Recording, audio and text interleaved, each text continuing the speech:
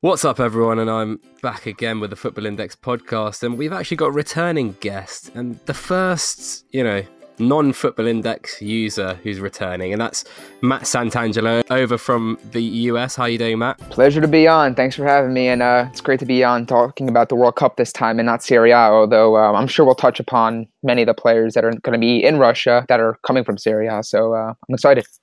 Yeah, no, definitely. That's what everyone's talking about at the moment. And I've been meaning to do a World Cup preview for a while, and I kind of asked you if you're interested to do it.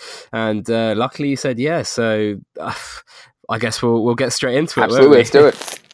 Right, so the first question comes from Stuart McCormick. Sorry if I'm not pronouncing that correctly.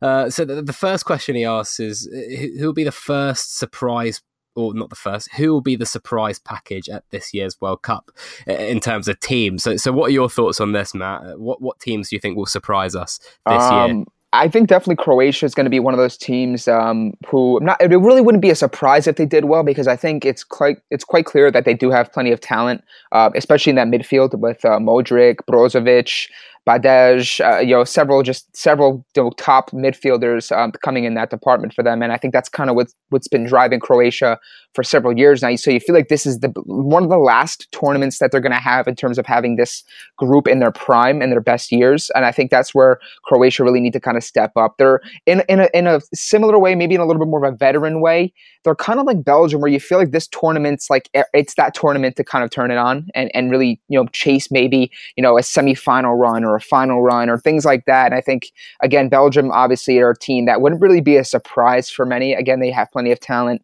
When you leave off a guy like Rajan Angolan, who has been a star for Roma for several years, kind of speaks volumes to the amount of talent that Martinez has at his disposal. So I would say Croatia and Belgium are probably the two, surprise packages, in the sense that they're not, in my opinion, at the level of like France, Germany, or Brazil, but they're kind of in that next tier where, if you get them, if they're playing well, there's a chance that they can definitely upset you and beat you that day. So I would say those are my two teams. But I think, again, what's beautiful about this tournament, as we've seen in previous competitions, is that teams are coming out of nowhere. You got the Costa Ricas, you got, maybe a team like Poland kind of jumps up and makes a deep run. So overall, I would say probably Croatia and Belgium. But I think, again, a Senegal or one of these teams, again, if they're able to kind of find that form in a short condensed tournament format like this, there's a chance that they do make a run and they do make some noise. So there's plenty of teams to look forward to, and I think that's what makes the World Cup so special.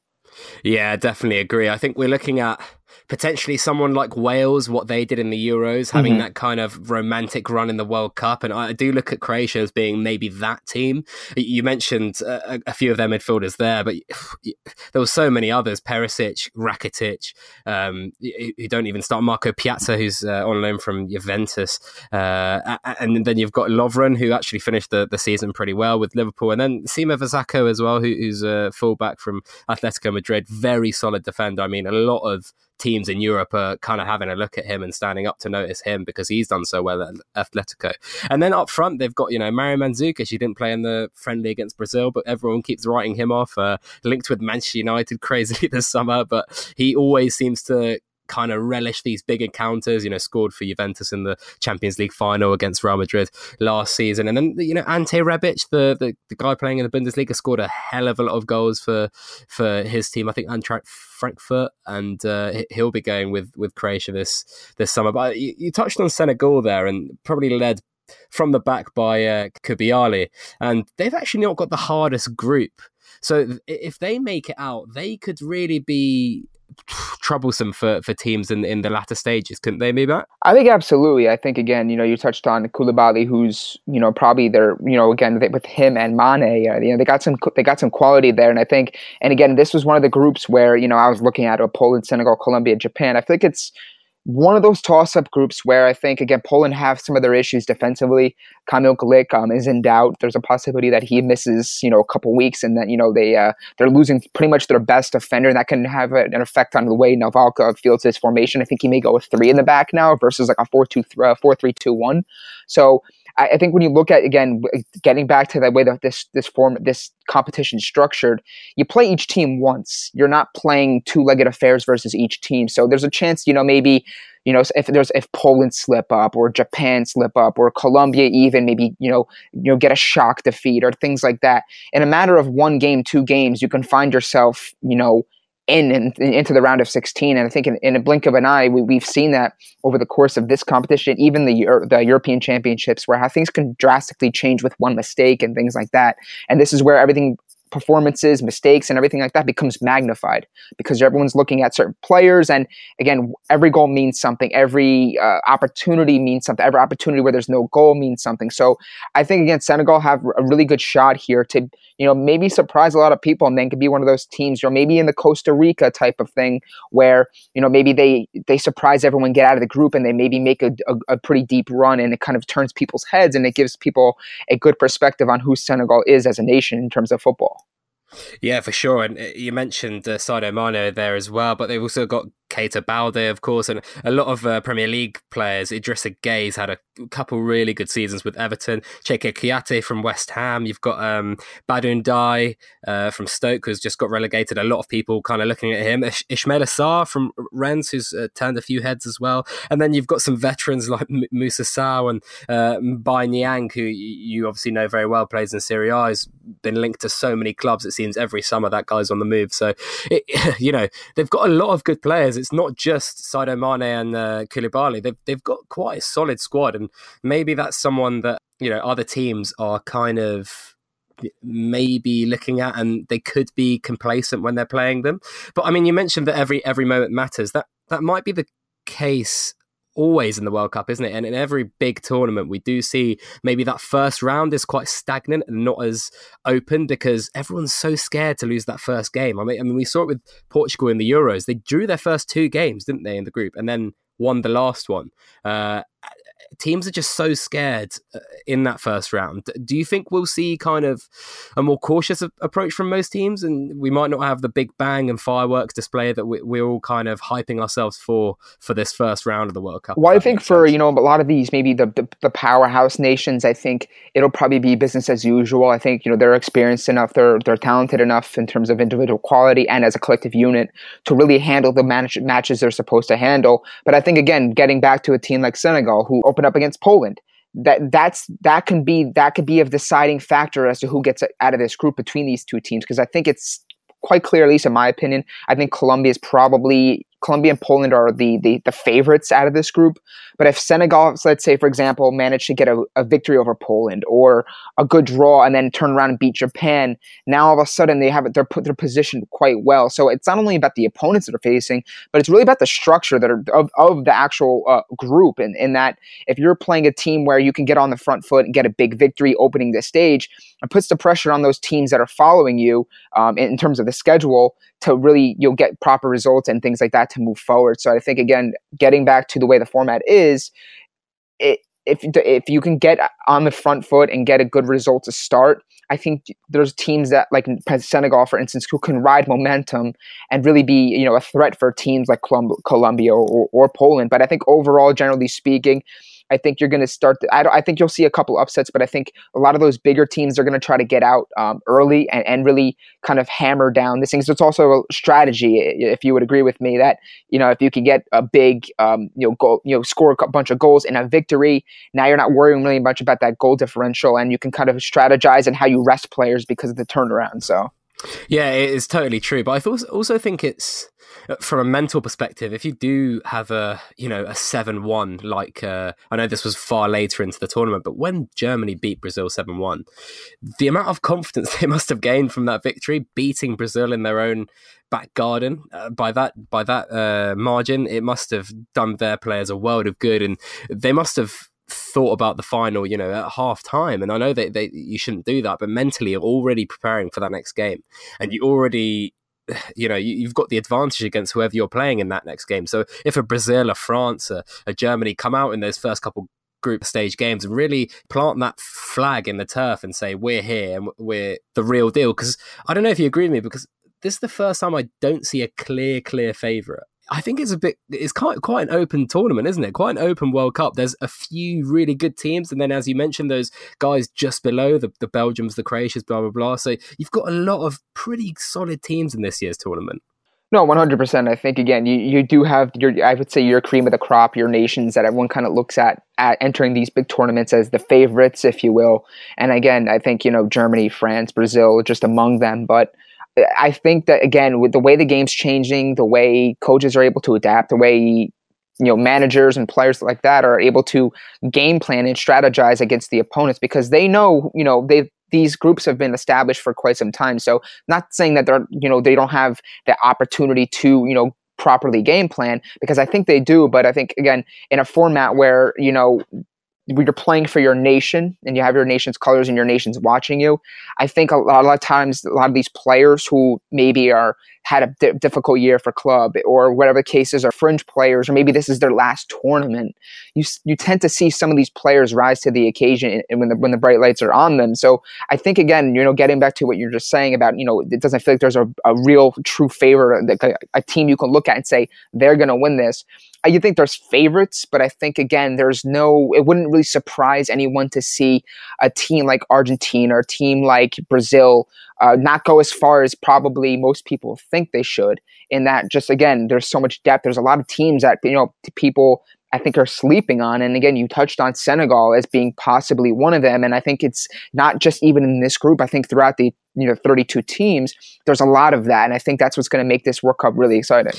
Yeah, and you picked up on that point about teams that we might not be surprised in doing well. So who are the teams that you think might fail to live up to expectation? We saw France, who are favourites in the Euro final, not winning, and perhaps that was their expectation. They were the favourites from pretty much the start with Germany, and then in the final they unfortunately lost to Portugal through the crazy Adair goal in extra time. So who do you think might fail to live up to expectation in this year's World Cup?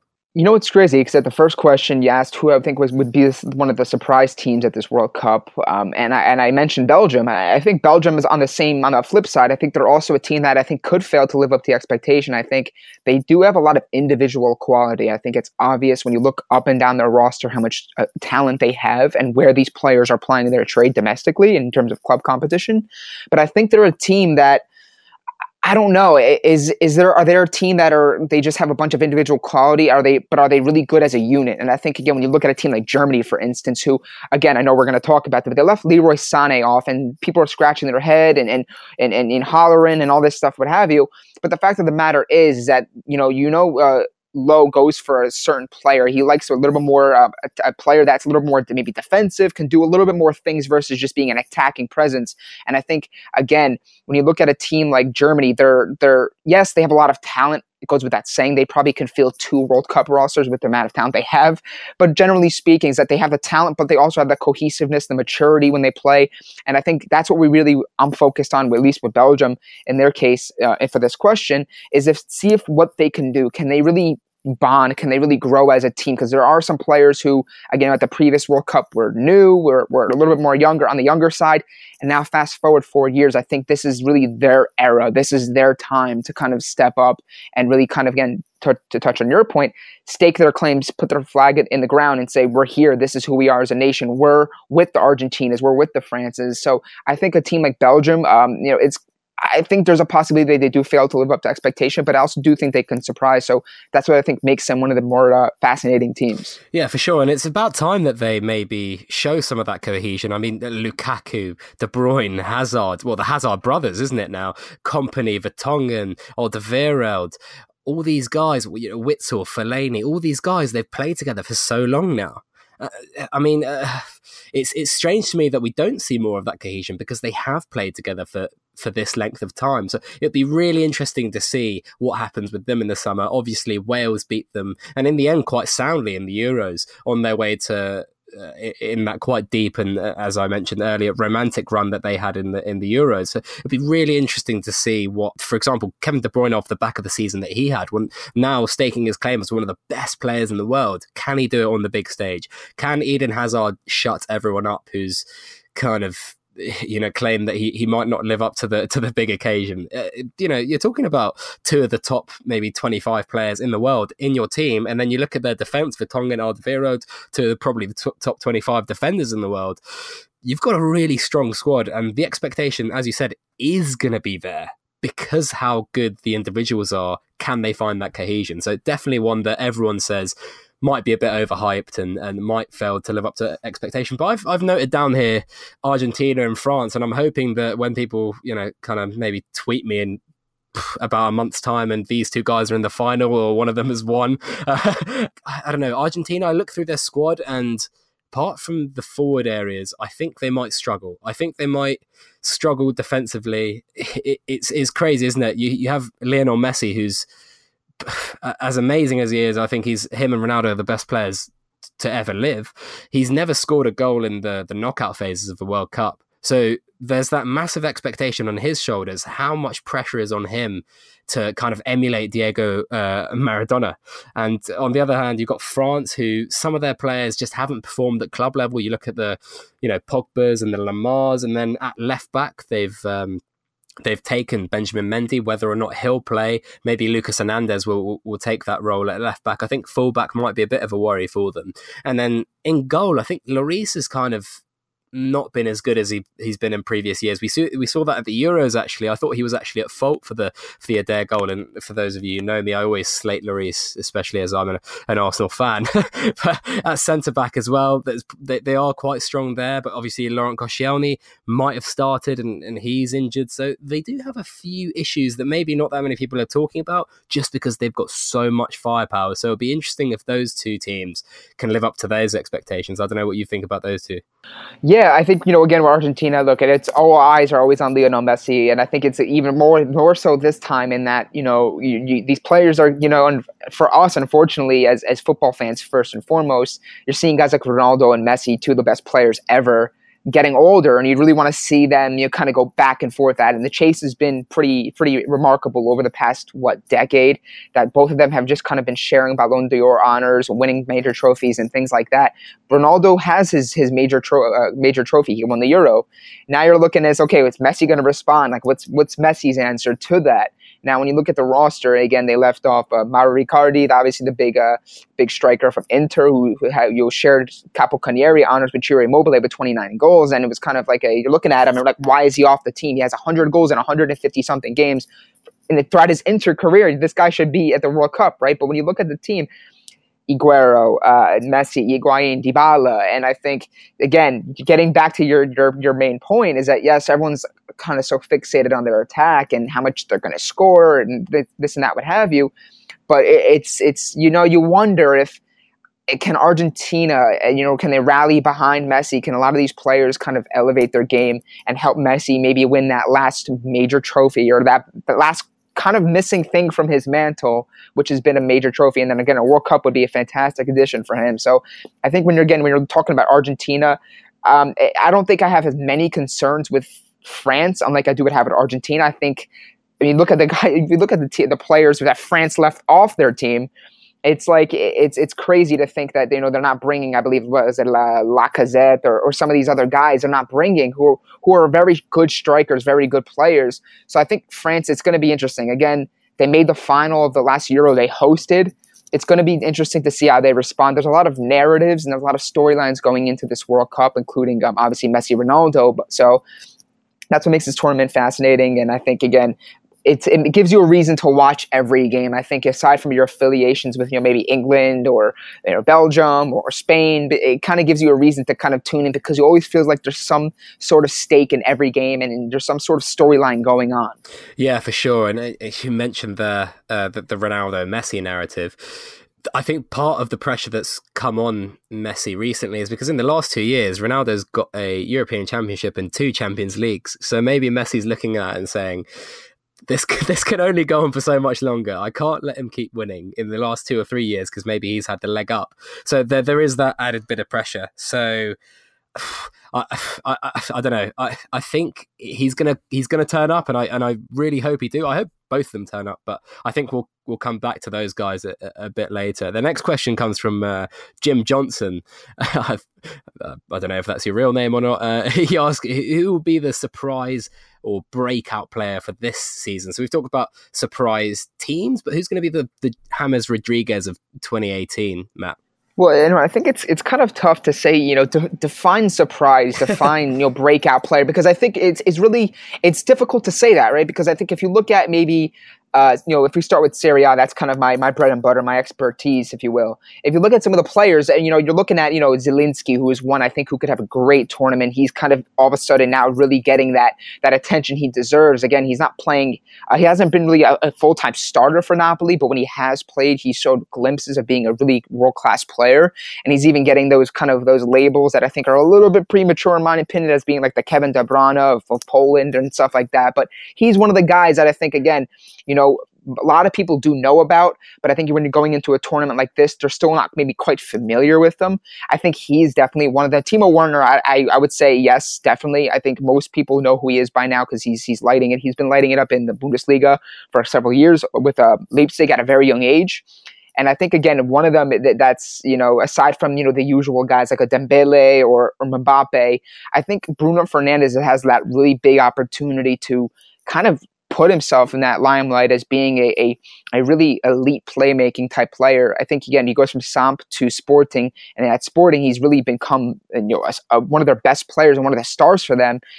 He gets into the World Cup team, and I think this Portugal team is loaded. So when you look at the guys around Bruno Fernandes, the guys around Ronaldo Silva, there's a lot of opportunity for some of these players to kind of benefit from this tournament in that they can really use this opportunity with the guys around them, that supporting cast, to kind of up their game and really put themselves not only in the limelight internationally, but get that notoriety and on the domestic level, and maybe perhaps leverage that into a big move. So overall, again, Zielinski, I would say Bruno Fernandes, Timo Werner, that would be my my three guys. But again, Milinkovic-Savic is another one who's been on the minds of pretty much everybody since the season ended. So he's another one. But again, those are probably my four. But I could go on and on and on. Yeah, for sure. I really like your picks there, Bruno Fernandes especially.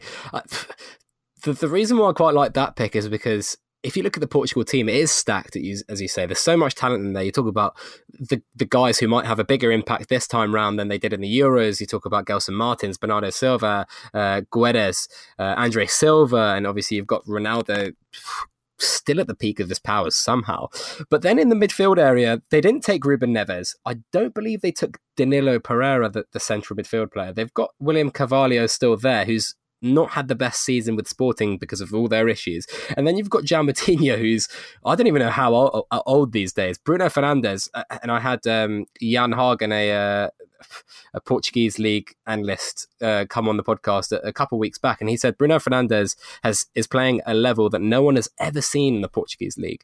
So I really want to see what this guy can do on the big stage, and I'm really excited to see it. You mentioned Sergej Milinkovic-Savic, and I don't think me and you would have been able to get through this podcast without mentioning that guy, because since you mentioned him, I mean, on Football Index especially, people have been going completely crazy about him, but in the real world, this guy's just lighting it up at the moment. I mean, I watched a few games towards the tail end of the Serie A, especially the Lazio Inter, the crazy 3-2 game, I believe, or was it 2-2?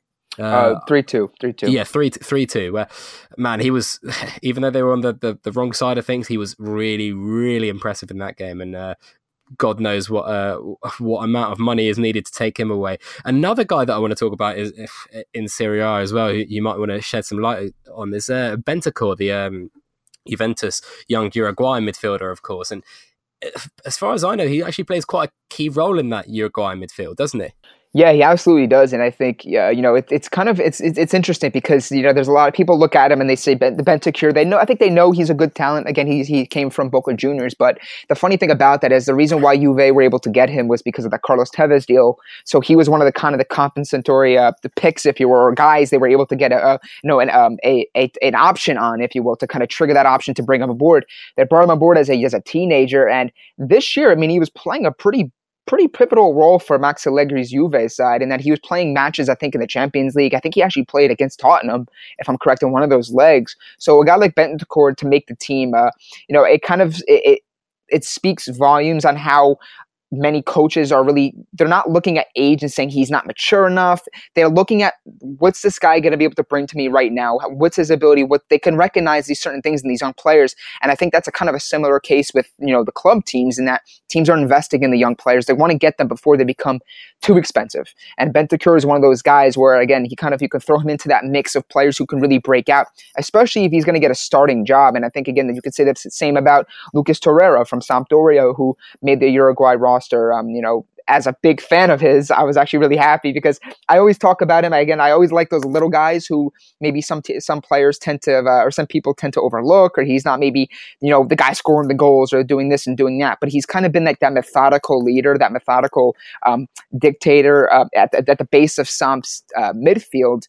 And when he comes into a tournament like this with a lot of interest from Arsenal, Napoli, even earlier on in the year from Atletico Madrid, again, he is one of those guys who can really use this stage to really elevate his game, elevate his stock, and really ultimately put himself on the map as one of the best young midfielders. Yeah, again, we wouldn't have been able to get past this podcast without mentioning Luca Torreira. Like Milinkovic-Savic, a favourite of both of us, I think. I think Luca Torreira, he's just such a tenacious guy in the heart of that midfield, but also technically so sound. I liken him to, I think in the last podcast, I said Marco Verratti, but with a bit more bite and maybe a bit more of a passing range and a bit more of a strike on him. So I think when you look at those two guys, and in the last one we talked about Marco Verratti not really progressing, this guy's certainly progressed. And I mean, there are going to be a lot of suitors in the transfer window, but from overachieving or breakout stars to maybe those players that might fail to achieve this summer, who do you think might flatter to deceive in this World Cup? So this is going to be an interesting one, and I think it's some people may not be surprised by what I'm going to say. Some people may, but I'm going to say Gonzalo Higuain, and I think here's the reason why. I think people are always going to look at this team, right? Because I think, again, Aguero, Messi, Higuain, Dybala. People were saying, well, Higuain, sometimes maybe he's not as clutch or as clinical when they need him in a big game, or when Juve need him in a big game. And I think it's kind of that perception that people have of him is kind of hit or miss. Again, there have been cases where it has been, in my opinion, proven true, but there have been cases where he has played really well in a big game. And I think it's going to be one of the biggest focuses for Argentina, is because they left Mauro Icardi off, and who many believe that should have been on this team regardless. So I think Higuain could be one of those guys where if, maybe he doesn't get the opportunity to get a big goal, or things like, or maybe Aguero plays over him, or maybe Messi, Dybala becomes the preference for Sampaoli up front. Now you're all of a sudden looking at maybe, okay, well, what's it going on with Higuain? Should they brought Icardi? Should they have maybe kind of squashed that whole beef, if you will, that Messi and Icardi reportedly have over Mauro Icardi's, or Maxi Lopez's former wife. So I think that's going to be the interesting thing here for Argentina, among many other things. Obviously, with that team, when you have Lionel Messi, obviously you're going to have the attention. But generally speaking, I think Higuain is going to be one of those players who would do things underachieves, excuse me. And I think there's also going to be someone, maybe a guy like Dybala, who kind of starts to get that main role himself. Yeah, for sure. And I think the pressure's on him as well, as you mentioned, because of the alternative options that Argentina have. They've got Aguero, so suddenly if you're Higuain and you're not playing well, you're kind of going to be looking over your shoulder and thinking, well, one more slip up and I'm not starting the next game. So certainly there have been a lot of critics of Gonzalo Higuain, and it often surprises me that Aguero doesn't start, because him and Lionel Messi have such a good relationship. I think am I right in saying they're godfathers to each other's kids or something like that? I don't know. I believe so. Something like that. Yeah, something like that. So, and because Messi has such sway in the dressing room, I'm always so surprised that Aguero doesn't start. And obviously he got injured towards the end of the season, so that might be playing a part in Sampaoli's thinking. But another quite a diminutive forward like Aguero is Dries Mertens, who's kind of been lighting up the Serie A for the last couple of years. But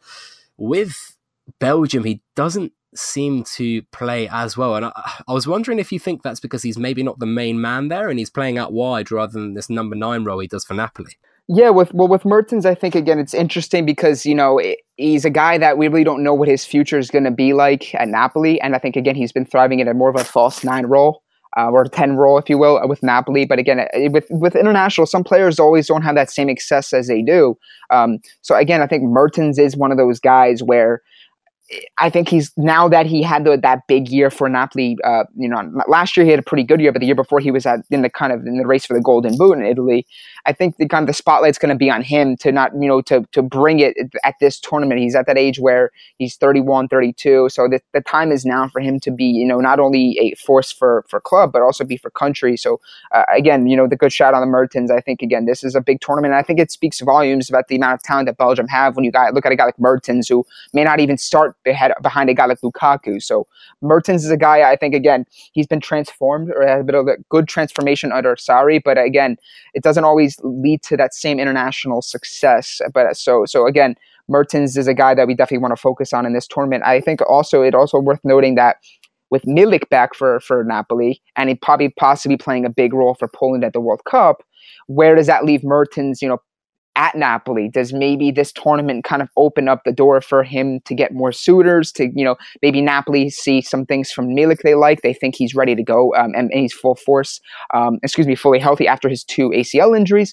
So again, those two could kind of be connected in some ways, I think, in that they could both use this tournament to kind of jockey for that main position at Napoli. Certainly, really interesting stuff there, especially with Arturas Milik. He's going to be vying for a starting spot with Poland, and I know Robert Lewandowski is the main man up there, but Poland do have quite a decent squad, but Milik would be a guy that you'd be looking to start there. And Dries Mertens, again, scored a hatful of goals in the last couple of seasons, but it remains to be seen whether or not he can replicate that form with Belgium. And then, as you said, Napoli might look at that and say, if we can get 30 million euros for as you said, 31-year-old, then we've got the ready-made replacement in Milik, so we might not need to even splash that money out. You go and buy I think it looks like Simone Verdi is going over to Napoli, so you go and get out a winger who can maybe score some goals, and you've already got a like-for-like replacement. We'll move on to the next question, and we already talked about Belgium very briefly, and Tall Bob FI asked if Belgium are going to be the next Spain, or are they going to be the next England? That's tricky, because again, to put them in that same category as Spain, who won 3 major tournaments, I believe it was 2008, 2010, 2012. To put them and say they can be that team, I think when you look at the quality they do have individually, you can make a strong case that yes, they're a team that can go and win a major tournament. They can have a dynasty, if you will. But again, I have my concerns in that, collectively, can they do it? Collectively, can they be a powerhouse and to really kind of, propel themselves into that upper echelon of nations as being, the Frances, the Germanys, all these different nations that we kind of look at each and every tournament as the favorites to win them. It remains to be seen. I think there's a possibility that maybe Belgium fall into that middle category of maybe not being Spain, but still being very good, very competitive, maybe a semifinal run or maybe a good quarterfinal run where maybe they bow out against a really strong opponent. But then there's also that side of me where that says, there's some nations that kind of underachieve, that maybe can't put it together when they really need to. And I think that, again, you can really lean towards maybe a little bit of like an England in that case. So I think there's a middle ground for Belgium as a nation over these past several tournaments, and especially this World Cup. So if I had to say, I'm probably going to be leaning towards more of that England, in that they're going to underachieve. And I think, again, based on the quality they do have, they should be doing more, but maybe they'll come up just short. I agree. I mean, that cohesion that you mentioned is really important, but also if your individual stars have to kind of turn up. And with England, when they had that golden generation of the Lampards, the Gerrards, Rooney in his prime, we even talk about before that with Michael Owen, etc., and all the great defenders we had with Rio Ferdinand, John Terry, etc. They didn't perform as well for their countries as they did for their clubs. You look at Kevin De Bruyne, he's played in a system this season. Dries Mertens has played in Maurizio Sarri's system. So if these guys don't turn up, you then ask, is it just them not being, as you said, clutch, or is it them not playing in the system that they are used to? Kevin De Bruyne kind of played in more of a slightly withdrawn box-to-box role when he's maybe used to playing a number 10. If he goes back in that position for Belgium, is he going to do as well? Dries Mertens, we talked about, he played the false 9 position for Napoli. Is he going to do as well out wide? it's going to be really strange. You've got, of course, Axel Witsel coming back from China. How is he going to adapt playing back at the top level? You've got all these variables, and all of them to win a World Cup. Everything has to go well for you, right? And then you're also talking about the coaches too. Like, you're talking about a group of players who are playing in different areas, or playing against different teams, or playing with different coaches, different systems, as you just mentioned with De Bruyne playing with Pep Guardiola. Like, there's a lot of things that go into it. Just it's not FIFA Ultimate Team. Obviously, that's the case when you say, okay, well, we got De Bruyne, look at our team on paper, but are loaded. It's not like that. It kind of, the football in a sense, in many ways, it's kind of more like a dance routine, like a choreographed number, and that players have to, it's all kind of a working machine where one player has to do one thing so the other player can do the other, so the player X, Y, and Z can do the other as well. And I think, again, that's what's kind of difficult to kind of project with some of these teams like Belgium, is that when you look on paper, there's very few teams that have as much as talent as they do, top to bottom, but it's not always the most talented team that wins this tournament. I mean, maybe historically, yes, you could probably make a case for that. But I think overall, perfect example was Portugal. Portugal really didn't win the Euro in the most sexiest and the most impressive way, but they managed to get it done because of maybe one player stepping up with a big goal, one player doing this, one player doing that. Sometimes it's a little bit of luck, but sometimes it's also players kind of looking into themselves and saying, what can I do to elevate my game? What can I do to help maybe this player raise his game or achieve what he wants to achieve, and vice versa? So again, they're getting back to your point. There's a lot of variables that go into it psychologically, tactically, technically. All these different things come into play when you're looking at who is going to win this tournament, who's going to impress, who's going to underachieve. And I think, again, that's what it's the World Cup. That's why it's the best tournament in the world. Man, I'm so excited for this tournament. It's gonna be great. Even with no US and no Italy, it's like I got Poland. That's kind of, I'm Polish and Sicilian, so I got Poland to lean on. But it's kind of weird seeing Italy not in this World Cup. I think it would be kind of great to see them, and especially Buffon. But I don't want to talk about it we won't rub too much salt in those wounds, man. But we'll move on to the next question. This is a really weird one from our Football Index, and it was obviously a joke, but I thought I'd put it in anywhere. He says, would you rather shit yourself on the pitch like Gary Lineker, or do a Karius but in the World Cup final? Shit myself. Not 10 out of 10 times. I think, look, especially, especially like if like I do that, but like the team still wins or something, and then it becomes kind of like a funny thing, and like more of like a camaraderie thing that maybe has like some team building to it in a weird way. But when you look at a guy like Karius, again, we're kind of finding out a little bit more about what happened with him at the World Cup with these concussion symptoms and all these different things that happened with him. So it was kind of sad to see that.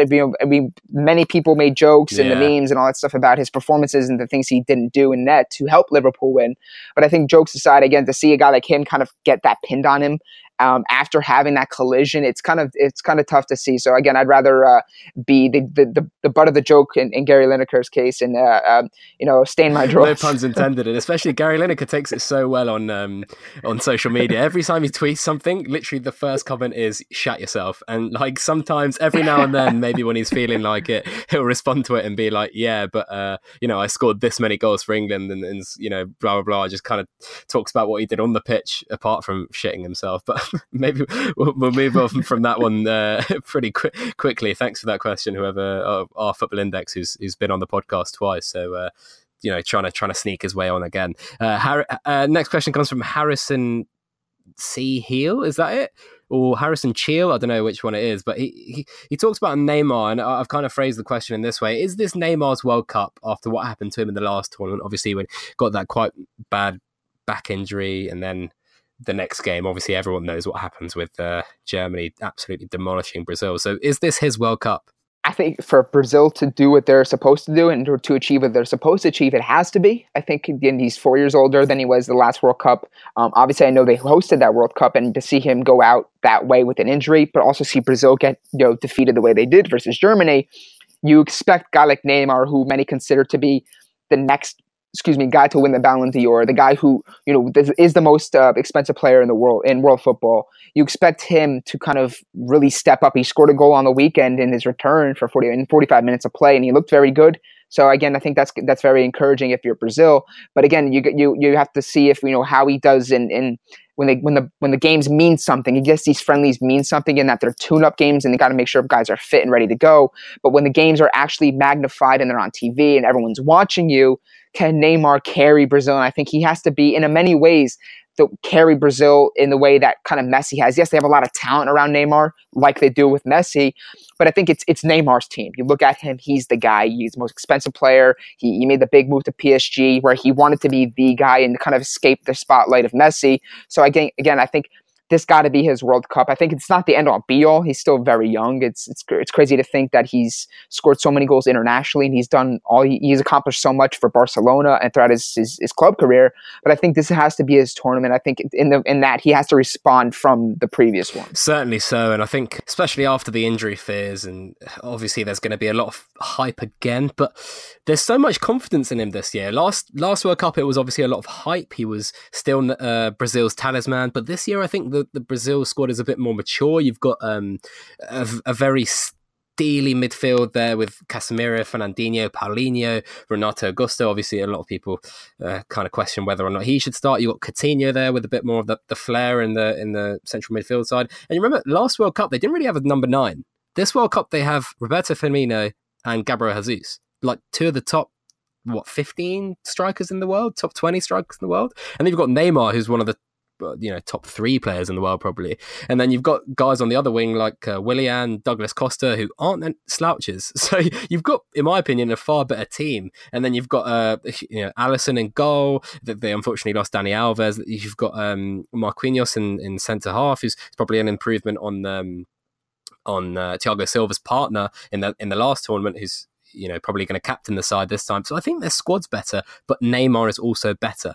And there is so much confidence in him this time rather than hype. I think that's what people are saying. Neymar's going to do it this time. It's not, is he or isn't he? There isn't that kind of up in the airness about it. And maybe some people kind of overhyping him for no reason. He's kind of been there and done that at club level. And of course, as you say, he's done so much for Brazil, and he's going to probably end up being their record goal scorer ever, isn't he? So this World Cup is the one that I think he's going to shine in. And I don't know. Do you think that he could probably underachieve? I'm not sure if he can't, as you said. He really can't, can he?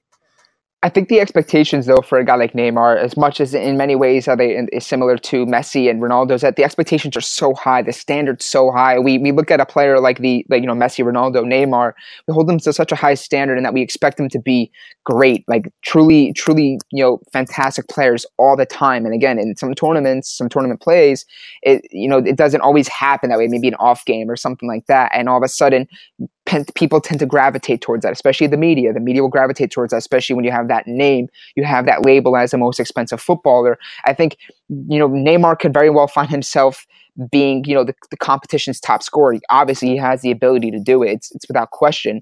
But again, I think if you really look at a guy like Ronaldo, Messi, and Neymar, they hold themselves to such high standards that they always feel like when they don't win something, that they kind of it seems like a letdown, like they underachieved. When in reality, a guy like Neymar could have a great tournament, making a semifinal run, and people will say, okay, well, they didn't win it. Look at all the talent they have. Why isn't Neymar being able to do this and do that? The media also plays a role into some of these players coming into the World Cup. So I think that's what also kind of, in my opinion, it kind of makes it more interesting. And is that when you got the media saying this, you got people saying that, can he come back from his injury? Can he be the same superstar that Brazil need at this time? Because again, when you're coming back from an injury and you're on the shelf and then you're immediately coming in to play big major games, remember, for PSG, they had this title wrapped up for months. So he really wasn't even looked at as, okay, well, you have a loss in the team. Yes, he was out. Yes, everyone understands he was out, but PSG had this thing wrapped up for a while, so people weren't really looking at PSG and looking at Neymar's performances. Now he's coming back right at the time of the World Cup, so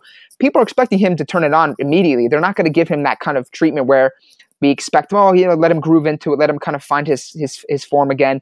They're going to expect him to be Neymar, the guy that everyone expects him to be. So again, that's just another variable, another narrative coming into this World Cup is it going to be Neymar's? And I think as a football fan first, I really hope it is. Again, he's one of my favorite players that's not on my favorite team. So again, Neymar is a guy that just he's a superstar talent, but you really want to see him put it all together internationally on the main stage. For sure, and it's really interesting you mentioned the media's sway in this. And if you look at James Rodriguez 4 years ago, he didn't win the tournament, but he had an outstanding tournament individually, and the media painted this narrative that he was a superstar straight away. But if Neymar goes on and scores 5-6 goals on the way to a semi-final, but Brazil crash out, the media is not going to portray him as the superstar and this guy who everyone wants. And obviously we've got the Real Madrid links that will keep coming up over and over and over again, and we'll see where that one goes. But I do think that the media side of things is really important. I do think that's something that you've highlighted that I really like, and it'll be interesting to see the difference in the portrayal between the breakout stars and the young stars, and maybe the guys who are expected to perform, the Ronaldos, the Messis, the Neymars, and then of course the Pogbas and maybe even the Higuains, as we discussed earlier. But I think we'll move on to the next question. This one you'll be able to say a lot about, and we've talked about Zielinski, Milik, Dries Mertens, but since Serie A is a specialist subject, what players or other players, apart from the ones that we've already mentioned, do you think will have a big impact on the World Cup? From Serie A, I think Dybala, obviously, without question, I think he's going to have a big World Cup. Finally, it's funny. I saw the Instagram post that he put up. This has been his dream to play for Argentina in the World Cup. To see him finally do it at this stage with Messi, and we're finally able to see, Messi, Dybala, who Dybala some people consider to be like the next Messi. So he's one of the guys that I think obviously. He's a household name by now. I think it's quite clear. Everyone knows who he is.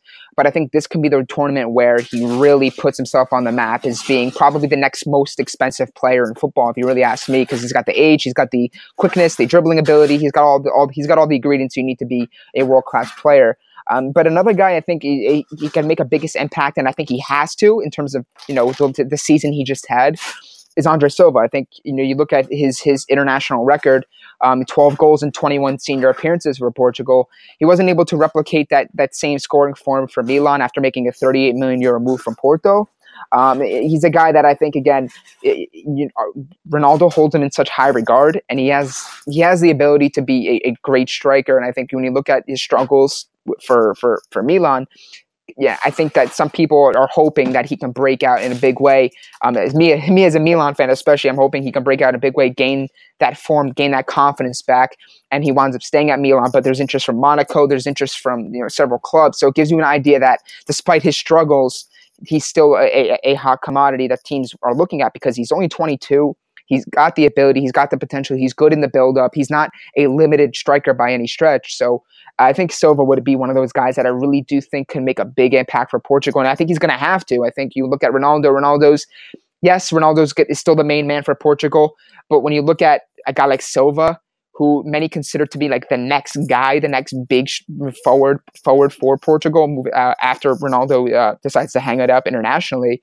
This is his first true test to kind of show everyone who he is and that he is truly a special forward. So I would say Andre Silva and Pablo Dybala are going to be my two guys, aside from the guys I mentioned earlier with Torreira, Zielinski, and Milinkovic-Savic. I think there's plenty of guys, but overall those are the two guys I'm really kind of focused on. Yeah, for sure. And as you mentioned there, Andre Silva has got a pretty stunning record for Portugal, and he had a really good one for Porto. But I do think he's a great facilitator as well as a number 9, and he's kind of maybe like a 9.5, isn't he? Maybe more of in the Benzema role and the Firmino role, but we don't really see that many of those strikers. I feel like we went through a period where we had the Robin van Persies and the Rooney's playing in the same team in the Manchester United and in that Manchester United squad. And Van Persie famously said, we're both kind of 9.5s. We're not quite a 10. We're not quite a 9. And now there's quite a drought in that position, in that kind of facilitator, and that's maybe why Real Madrid haven't gone for a traditional number 9. Like we've seen them linked with Icardi. Obviously, they sold Higuain to Napoli. They've been linked to Icardi and a plethora of other number 9s like Lewandowski, of course. But now they've not been stuck with Benzema, but just because the system they built with Ronaldo coming off that like inside flank, they've got the facilitator up front who can allow those guys to play. And that's getting a big rarity in this day and age. And he's going to be a valuable commodity, even if he in my opinion, doesn't score goals at this Euros, but certainly an interesting one to watch out for. And obviously, Paulo Dybala, let's see if he can step out of Messi's shadow just a little bit, because he had a stunning season for Juventus, even with a few injuries, and benched for a little bit weirdly from Max Allegri. But we'll move on to the next question, and this was all over social media yesterday. Leroy Sané, what do you make of him being left out of Germany's squad? Almost, I don't know, crazy. PFA Young Player of the Year in England, in the Premier League, and he's been left out of the Germany squad. What do you make of this? I was surprised. At first, I was surprised when I saw. I was like, "Wow, this guy's he again. You just mentioned he one of the best young players in the world this past year." And you look at him, you're like, "It's a no-brainer." This guy, and not to mention, he's doing it in the league that many consider to be the best in the Premier League. And when you see a guy like him not make it, you're almost kind of laughing. You're saying, this guy would walk into any team in this tournament. Like it's unthinkable to think a guy like him, who's so skilled, so quick, so pacey, he's good with his feet, everything like that, going forward, that he wouldn't make the team. But again, it gets back to what I said earlier, is that it's not so much the main quad, because Germany have so many guys who are quality, who are skilled on the ball, and who can do so many different things. But it's looking at who can do what for him and where it's needed, who can fill certain assignments. And we look at a guy like, for example, Brandt has been a guy that says, "Oh, he shouldn't have made it over Mane." Well, should he? If Germany win the tournament and Brandt scores 4 goals. I mean, look how many people said this about Lucas Podolski. I think that's a good example to use here, in that different players, but in the sense that you got one guy who's really struggled domestically for club competition, bouncing around year to year, but then he comes and throws a German jersey on, he's able to be a superstar, and in the blink of an eye, that could be something that happens with Germany, where guy plays well, has a good tournament, and then all of a sudden people are not even looking at the Sané exclusion as anything being major. So again, I think it off when you're first looking at it, I think it's kind of obvious that yes, he probably should have been there. But I think you got to trust a guy like Lowe, who knows what he's doing. He knows who he has in terms of his personnel, and he knows what guys can fill certain roles. And again, a guy like Brandt, perfect example, is a little bit more defensive, and I think that's what Lowe likes in him over Sané. Yeah, really good comparison there. I also like the comparison someone talked to me about the other day, which was Paulinho, when he went over to Tottenham and he was playing really badly, and then he went over to China, of course, but he consistently made that Brazil squad, and he actually started in it, and now he's at Barcelona and obviously playing really well, and he's probably going to start for Brazil in the summer. Some of those players, they just kind of... they love playing for either a certain club or a country. I don't know why Robbie Keane, the old Premier League strikers, just come to my head, where he went from Spurs to Liverpool, didn't do too well at Liverpool, went back to Spurs, and he was just scoring straight away as soon as it happened. And so it's really weird how that happens, where players feel secure and comfortable under certain managers and certain coaches. As we said, when these certain variables align, these players do well. And Leroy Sané, to be fair to him, in the most recent friendly that they had, didn't play too well. So, and you look at a guy like Draxler, who didn't really play much for PSG, but maybe he comes into the Germany squad and he plays really well. Or Marco Reus, who came back from injury, he comes back in and he's had all the experience, and a goal scorer, and someone who obviously Jogi Löw really likes. These guys aren't bad players that might replace Sané. These aren't like, you talk about Julian Brandt there, but maybe a surprise. But I don't think he's going to start. You've got Draxler and Royce and Ozil and Müller in those options behind the forwards. So it's going to be really tough. Even if Sané was there, I'm not sure. Yeah, you feel like it would be like just like it would be. He's like, Germany has so many luxuries with their squad that it's like, there was always going to be a snub. There's always going to be someone, you look at the roster, he didn't make it, how did he not make it? And then you look at the rest of their team like, oh, okay, I can understand that. Like, I feel like that always happens with certain nations. Again, you can look at, even France is another one of those cases. You could look at Argentina with Icardi. How does Icardi not make it? He's 100 goals for Inter, and he's 24 years old, 25 years old. Like, and most nations, he's making their roster. But again, when you look at it's all about departmentalizing where players fit. It's okay. Well, do we need another striker? We have 4 guys. Like, that's also what comes into it as well. You can't bring everybody. Like, as much as you'd like to bring the 33, 34 guys that you have in your provisional roster or your preliminary roster, like, you can't bring everybody, and ultimately you're picking the best 23. And then you could even make that the same point that's what Conte did at the Euro 2016, where people were saying, oh, he should have brought this guy, should have brought that guy. Well, he winds up getting, good performances out of Giaccherini. So, like, it's you know what I'm saying? I'm not saying, listen, I'm not by no means comparing Giaccherini to Sane. I'm just saying is that the coach, especially like Lowe, who's been with Germany for quite some time, he knows his guys and he knows who fits his system. And I think that's really what a lot of people have to focus on here. I don't think it's a technical decision as to who's better. I think Sane is one of the better players in the Premier League, and I think he's going to continue to grow. But it's okay. I have a short tournament where I have maybe 7 games, whatever it is. How can I get and win that to 8th game? And I think, again, there's a reason why everyone's on the team, on all 23 players. There's a reason why everyone is on the team. And I think that kind of goes back to it. It's not the best 23. It's the right 23 that can work for me. Yeah, for sure. And you mentioned that word system as well. And Jogi Löw, he sometimes uses Ozil on the right or on the left and Müller on the right. Sometimes he doesn't play with traditional wingers, whereas you've got Pep Guardiola, who loves wingers who touch the touchline all the time and get chalk on their boots. There's that famous interview with Thierry Henry who says that when he was playing on the left-hand side for Barcelona, if he at halftime, if he wasn't on that wing all the time, Guardiola would get absolutely mad.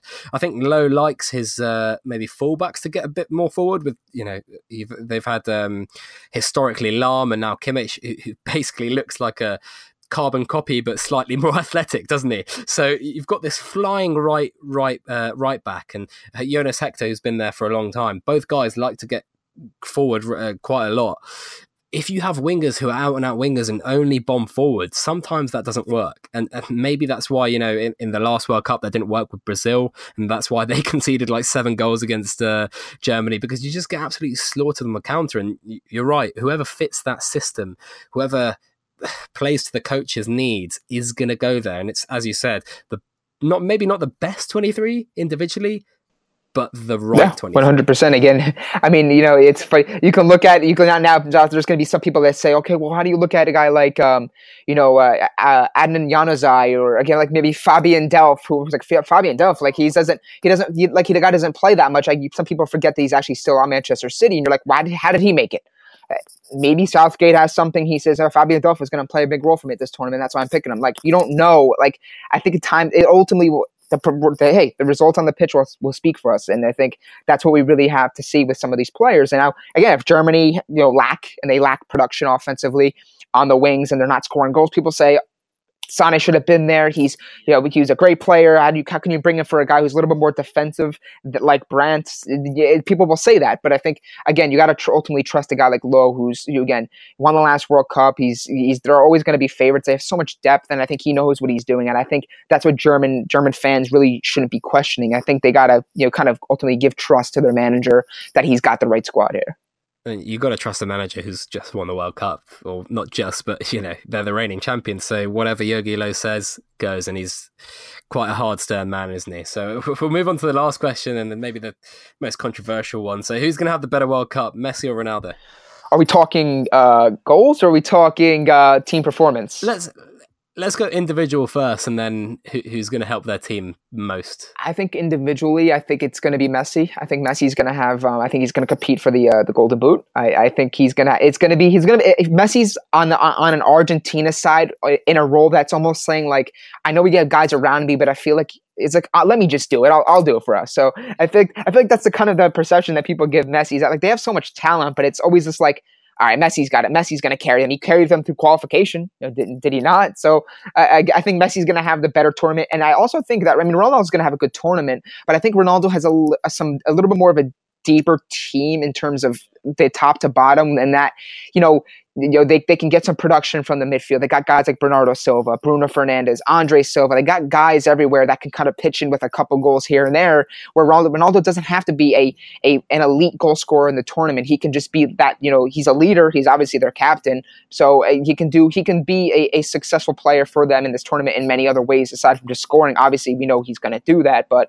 you get the point. And I think, again, if we're talking about which team is going to do better, I do think it's going to be Argentina. I think slightly. I think that, again, I like Portugal's roster coming in. I think this is one of the best rosters Portugal's had in a while. But I think it's you always look at Messi and you're saying Messi's going to carry this team. He's going to do what he needs to do. They made the final in 2014. Again, that's 4 years ago. A lot of players are 4 years older now. But I think, again, add in a guy like Dybala. You add in, obviously, Aguero, Higuain. There are players all over the pitch that I think ultimately Messi will be able to do quite well. And I think he'll be able to go a little bit further than Ronaldo's Portugal. Yeah, for sure. And, well, I think that the thing about Argentina, I think if everyone remembers in the 2014 World Cup, they kind of scraped by a lot of the teams. And I think after, as I mentioned, Messi hasn't scored in a knockout game yet. When they did get to those knockout games, those games got so tight. And it was Mascherano and Di Maria who suddenly became the protagonists in that team rather than Lionel Messi. And then they got to the final and suddenly everyone said, well, here you go. This is your chance. And then they just kind of shifted all the responsibility onto him. And maybe those guys like Mascherano and Di Maria didn't perform as well. And you mentioned Higuain missed a couple of chances in that final quite famously. But it kind of just fell on Messi in that final, in those last 10 minutes, especially of extra time when they were down 1-0. It felt like a lot of pressure, and it's hard. However good you are, if you're one of the two best players in the world and one of the two best players of all time, in my opinion, you're gonna feel that pressure. And same with, a lot of people say, okay, Portugal won the Euros, but I'd love to turn back time and kind of see what that final would have gone like if Ronaldo played the whole 90 minutes. Because I remember him starting pretty well and then just kind of like obviously getting the most unfortunate heartbreaking injury. We had to see him walk off the pitch crying. But look how Portugal responded after he went down. Like, that's, again, I know exactly where you're going with that. It's like, you look at it, it's like, what team is less star dependent on their one guy? And I think it's so tough to call. But again, I don't know if it's even possible. I mean, you can maybe touch on this. I would love to see like Portugal versus Argentina in like a final. Man, stop it! It would be. Wouldn't that be the most so much pressure on that final? Like, it would just be like whoever wins is the GOAT. All that narrative. That would probably be like the best, probably the best final matchup ever. Just in terms of oh man. Yeah, absolutely. I'd pay good money to see that. It'd be pretty ridiculous. I mean, Ronaldo, I don't know, is he going to be as motivated because he's already won the Euros? I think a guy like that is always hungry. He's always motivated, yeah. Always hungry. And Messi, on the other hand, hasn't won it, lost 3 finals now with Argentina. Maybe the narrative would be slightly different. Obviously, some people disrespect the Copa South America a little bit more because, or the Copa America even, because maybe the composition isn't as stiff as the Euros, but you know, if he had won one of those, maybe there'd be a little bit less pressure on him. But now it's kind of, I think there's that weird thing from the Argentinian population. And I'm not Argentinian, I don't really know that many Argentinian people, but I think that they just see Diego Maradona as the Holy Grail. And Messi's maybe a step below that because he hasn't bought a World Cup home. Well, the thing is for me too is that I think which makes this so fascinating is that, again, you just talked about it, that Ronaldo's always always challenging for something. He's always pushing himself for nothing. Like, everyone would look at his trophy case and say, this guy can retire right now. He can go to MLS and make a ton of money, or wherever, China, whatever the case is. But he always wants that other trophy. I got to get more. He's always hungry for glory. And I think, again, he's got everything as an individual. He's got everything at the club level. He's got the Euro. He's like, I want the World Cup though. Like, why can't I have the World Cup? He's just a natural competitor, and at his age, he just doesn't look like he's slowing down. So that's, again, Ronaldo. Like, he's a guy like, maybe aside from, maybe if you're a Barcelona fan, you're listening to this, like, Ronaldo, like, I'm Team Messi and all that stuff. For me, like, when I look at both these guys, I love the kind of the way they exchange blows, the way they go back and forth and like saying, I won the trophy. What's your response to that? Like, I won the Champions League. What are you going to do? Like, I love that back and forth between them. And although I think they're very humble superstars in that they really don't say that, they talk a lot or they have competing, they kind of just do their own thing. In the back of their mind, they know that this tournament's like, they want this. They know that it'll go a long way for their reputation and their overall legacy.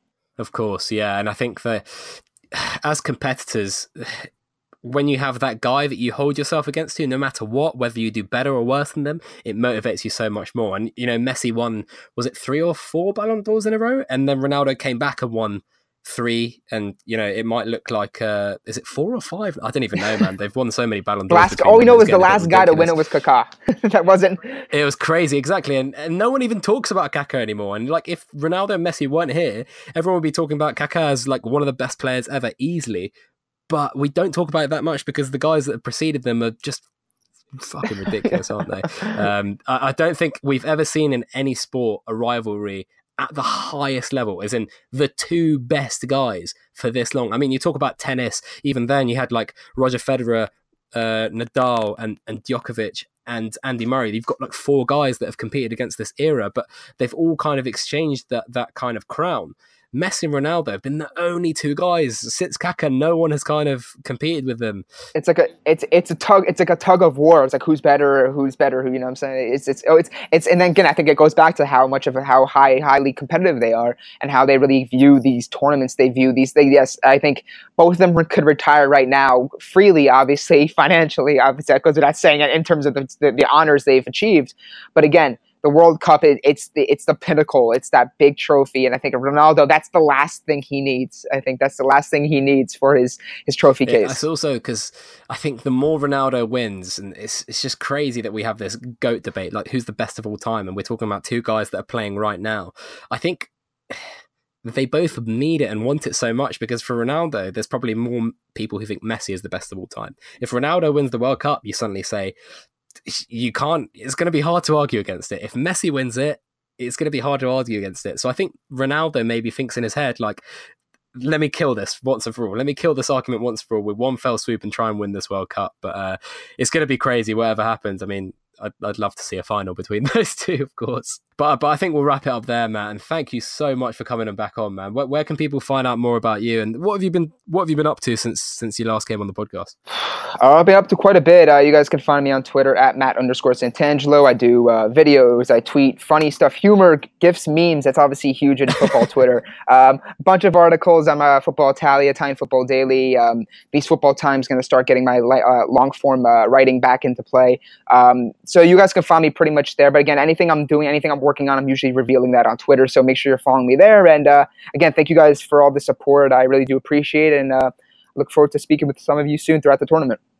Awesome. Thank you so much for coming on, man. And yeah, if you guys did enjoy that and want to hear more of the same, do subscribe to the podcast. Do leave a review if you did really like that. The numbers have been absolutely crazy the past 10 weeks. Thank you so much for all your support. And tell your friends, you know, like if you're enjoying this and you know a friend who might have an hour spare in their day or on their commute, do tell them. And yeah, if you want to own your trading skills and football index skills a bit more, head over to the YouTube channel. Check that stuff out as well. All good stuff, I hope. And subscribe and leave a like to a few videos. But yeah, thank you so much for listening, everyone.